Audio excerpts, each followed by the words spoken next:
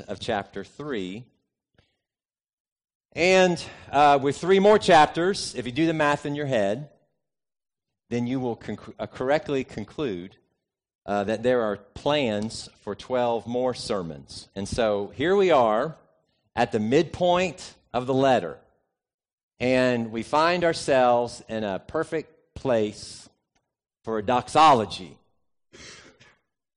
Now, if you're unfamiliar with the word doxology, it literally means the study of glory. So you're more familiar with words probably like theology and theos, that's the Greek word for God, and so that's the study of God. Or biology, bios is the Greek word for life, and so that's the study of life. Well, doxa, that means glory, the Greek word for glory. And so literally, doxology is the study of glory. But it's become a term used to describe a short hymn of praise where people give glory to God. As I've pointed out before in this series, it just takes a really quick read through Ephesians to notice that there's a natural structure to this letter. The first 3 chapters are more theological, they're more doctrinal. The second 3 chapters are more ethical and more practical. In other words, in the first half of the letter, Paul focuses on what he thinks the church should believe. That's what he focuses the first half of the letter. The second half of the letter, Paul focuses on how he thinks the church should behave. And that order makes sense because what we believe about the church should determine how we behave as the church. You follow me? So it's really important. The order is very important. Because what we believe, if we read and understand chapters 1 through 3 as what we believe the church should be, then that's going to determine then the second half of the letter, how we think the church should behave. And so, with that simple structure in mind, this doxology is not only a fitting conclusion to this prayer that we looked at last week in verses 14 through 19 of chapter 3, but it's also a very fitting conclusion to the entire first 3 chapters of the letter. It brings the first half of the letter to a proper close. Because the gospel truths that Paul has shared with us up to this point are truly breathtaking. The gospel truths that Paul has shared with us over these first 3 chapters bring us to this place of praise. There's nothing else we can do but praise God for who He is. I want to give a summary of these first 3 chapters. Some of this will bring these last 12 sermons kind of back to your memory as I share this summary of the first 3 chapters. A Christian, some of what we've learned. A Christian is one who lives in Christ. We live in Lexington, but more importantly, we live in Christ. That's where our identity is found. That locale should determine how we behave and live in this locale. And in Christ, we've been given every spiritual blessing. Well, I don't know what your life looks like in Lexington, but here's what I know about our life that we have in Christ. We've been given every spiritual blessing, Paul tells us. And as we read and learn about what these spiritual blessings are, we learn that they form this incalculable kind of wealth. It's the kind of blessings that you can't put a price tag on. You can't put a number on it. There's not a dollar figure that could buy it. It includes things like we're adopted in Christ. We're redeemed in Christ. We're unified in Christ. in Christ, we're not just recipients of the gospel, but we are participants together with Christ in the gospel. And that changes everything. The gospel that includes the incarnation, in the crucifixion, in the resurrection, in the ascension, in the exaltation. We're not only just recipients of this gospel, but we are participants of this gospel together with Christ. And because of this, we no longer live from our old condition in sin, where we were corpse and controlled and children of wrath. But now we live from our new position, seated in the heavenlies in Christ. And we have such a full salvation in Christ. And we're part of the masterpiece of God's new creation called the church, which is you together with me in Christ. And this new entity called the church is made possible only through the power of God's powerful power. It's only through this power where God destroys old hostility between us, where God creates new humanity, and God reconciles through humility. And God does this because the mystery of Christ is that God brings all things in heaven and on earth together in Christ. The mystery of Christ is that God brings all things in heaven and on earth together in Christ. And this mystery is to become the ministry of the church. Our witness is to be our witness, not just to the world, but to the heavens. And this unity that we create in Christ displays for the heavens a people who are filled to the measure of all the fullness of God. Can I get an amen? Because Paul wants to hear an amen at the end of chapter 3. If you notice in your text, he concludes with amen. Actually, several of you have come up to me during this series and have told me you wanted to shout out an amen a couple of different times, but you just, for whatever reason, we could name them, but we won't this morning. For whatever reason, you just didn't feel comfortable doing it. So now, Paul gives you an opportunity to say amen. So I know we've read this already 3 times beautifully, but I want to read it another way. I want to read this doxology. I'm going to read verses 20 and 21, and then you are going to respond with amen. Okay? Here we go.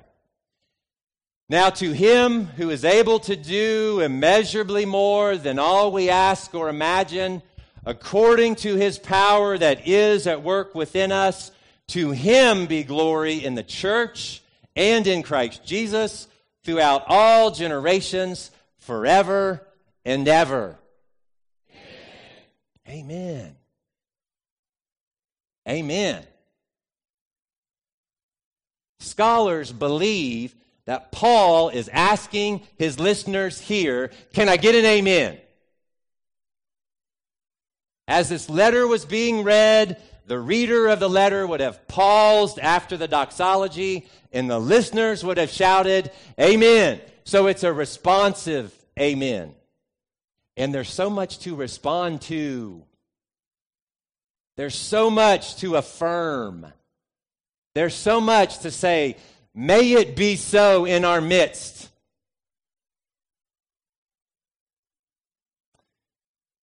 Let's just spend a moment looking at this doxology in verses 20 and 21 specifically. These are great words. These are words that you've probably sung. These are words you've read over and over again. These are words you've heard prayed. You know, there are other doxologies in the Bible, in both the Old Testament and the New Testament. However, I think this is most likely the most well-known of the doxologies. And there's really just one point that I want to make this morning as we think about this doxology. You know, it would be right for us to direct all of our praise and all of the glory to God for what He has done for us in the past. Right? That would be a good thing to do. And we could surely do that. We could spend this day, we could spend tomorrow, we could spend the rest of eternity praising and glorifying God for all that He has already done for us in the past.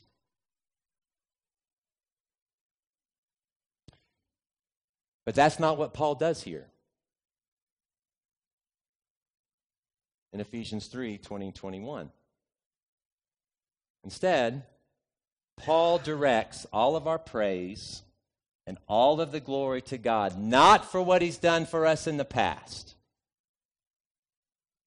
but for what He is able to do within us in the present.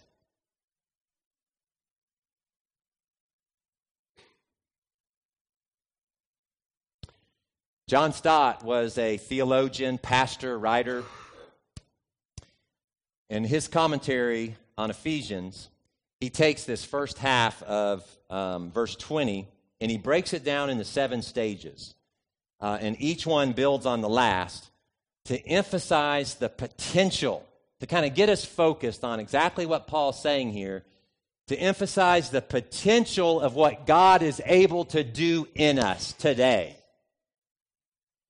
And so I want to kind of walk through these stages to emphasize this for us this morning. Stage 1, look at your Bibles, have them open there. Stage 1, God is able to do. That's the first stage. God's not dead. He's not asleep. He didn't get this ball rolling and now He's on vacation. He's not uninterested. He's not aloof. He is able to do now, today, in the present. That's stage 1. Stage 2, God is able to do what we ask. God hears our prayers. God is attentive to us. Jesus tells us that the Heavenly Father knows the number of hairs on our heads. He knows when the sparrow falls from the tree. He's attentive. Stage 3, God is able to do what we imagine. He knows our thoughts. He knows what we're trying to say even when we can't say it. He knows what we're trying to ask even when we don't know how to ask it. Stage 4, God is able to do all we ask or imagine. Now in the Greek, I like to always point this out. All means everything. Everything. All we ask or imagine. Nothing is impossible with our God. Stage 5, God is able to do more than all we ask or imagine. See, our God is able to do beyond our prayers, beyond our thoughts, beyond our imagination. Stage 6, God is able to do much more than all we ask or imagine. Oh, he's able to do much more. Stage 7. God is able to do so much more than all we ask or imagine.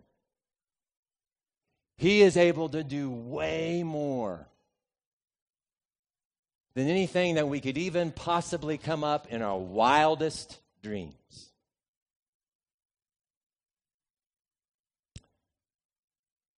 The NIV 84 translates it immeasurably more. The Christian Standard Bible translates it above and beyond. The English Standard Version translates it far more abundantly. The New Living Translation translates it infinitely more. The American Standard Version translates it exceeding abundantly above. It takes 3 stages to explain it and so many different words to translate it, but it's just one word in the Greek.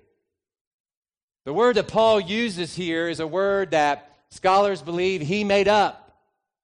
He coined it. As far as we know, Paul's the only one to have ever used this word. It's not found in any other literature. And perhaps it's best translated by Buzz Lightyear as to infinity and beyond. You see, it's the highest form of comparison imaginable. Paul speaks here in super superlatives because his God is one who literally is vastly more than much more. Paul is able to say that he's the most least deserving. Remember back in chapter 3, at the beginning there, Paul says he's the most least deserving of all the saints. And Paul's able to say that he's the most least deserving of all the saints because he believes in a God who is able to do vastly more than much more within him.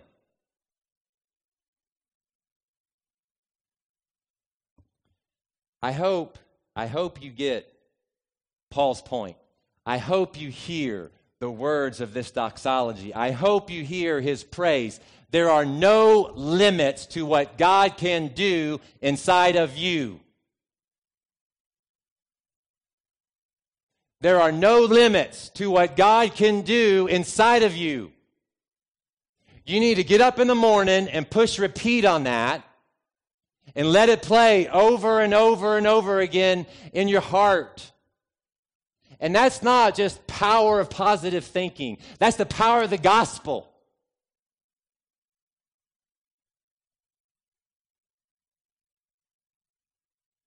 There are no limits to the kind of change and to the kind of transformation that God is able to do in your inner beings.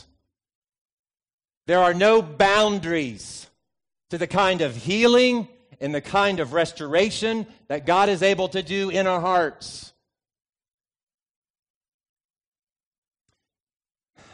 Look, Paul's heart for the church in this prayer, we looked at it last week, is for the church to become a people who are filled to the measure of all the fullness of God, right? That's how that beautiful prayer ended. That's his heart for the church. We're led into his prayer journal, and we know what he kneels before God. That's his vision. That's his deep heart for the church, is that we be a people who are filled to the measure of all the fullness of God. Well, not only is God able to do that in us, God's able to do more than that in us. And not only is God able to do more than that in us, God's able to do much more than that in us. And not only is God able to do much more than that in us, God's able to do vastly more than much more than that in us. He is able to do exceeding abundantly more. Do you believe that? Amen.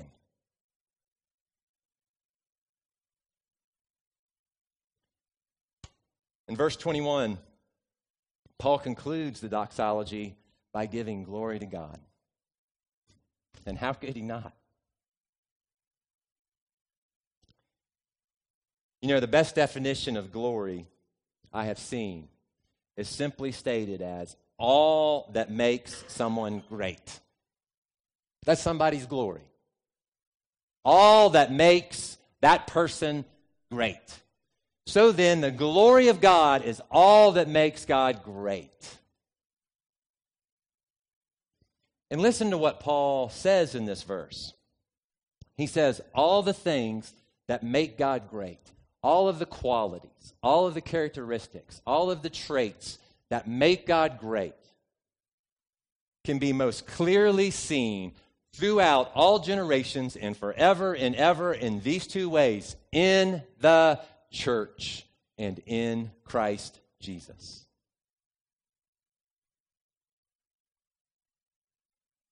Now, I agree with Paul that the glory of God is most clearly seen in Christ Jesus.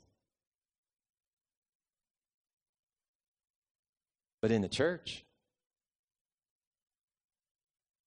Really?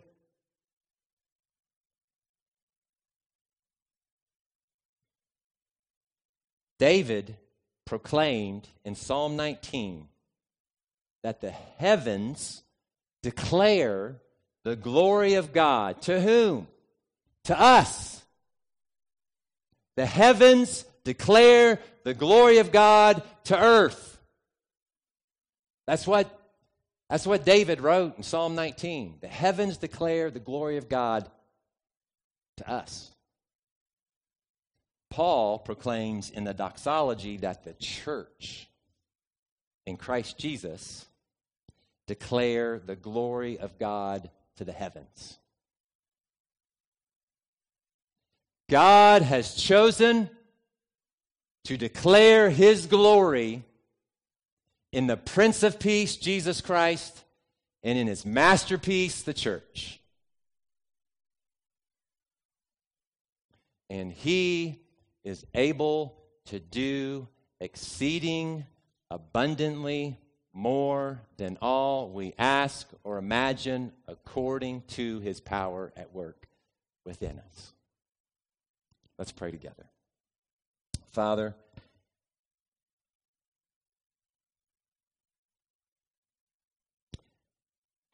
unbelievable.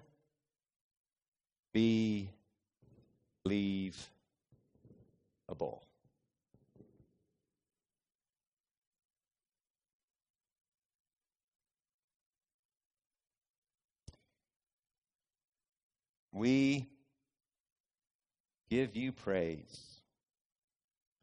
We give you glory. The truths of the gospel. We never want to take this for granted. If we hear the truths of this gospel that are presented by Paul in Ephesians 1 through 3, and it doesn't lead us to praise, then we didn't hear them correctly.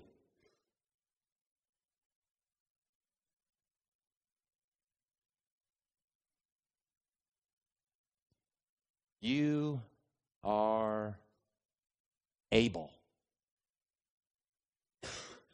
to do this.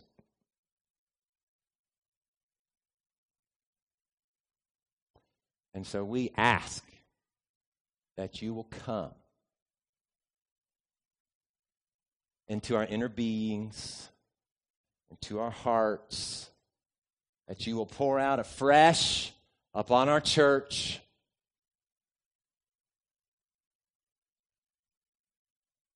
so that glory will be shown to the heavens. Father, we ask this in Jesus' precious name. Amen. Let's stand together and give our praise and our glory to God.